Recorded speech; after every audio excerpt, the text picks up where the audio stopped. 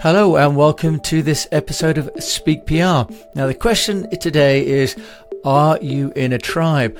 Are you leading a tribe, or are you within a tribe, or are you part of a crowd or many crowds?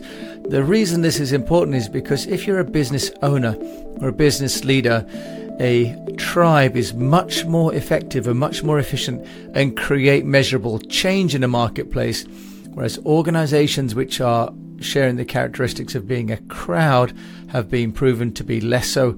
But there are 5 stages for formation of a tribe, and I'm going to share those with you today.